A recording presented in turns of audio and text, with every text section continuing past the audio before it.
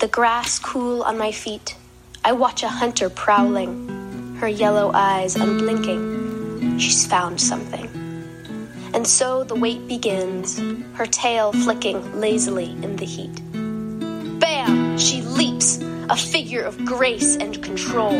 I see a tiger when she looks back at me, with a spot of gray in her mouth. She crouches over her fawn. Now the queen of the jungle, with knives that glisten with blood, she devours her well-earned meal. I sit, frozen with terror and awe, hoping I will not be the tiger's next prey.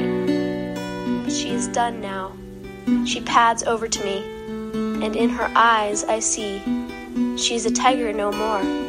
Before me sits a small, vulnerable character with sleekness and regality. But I know better. I have seen her tiger.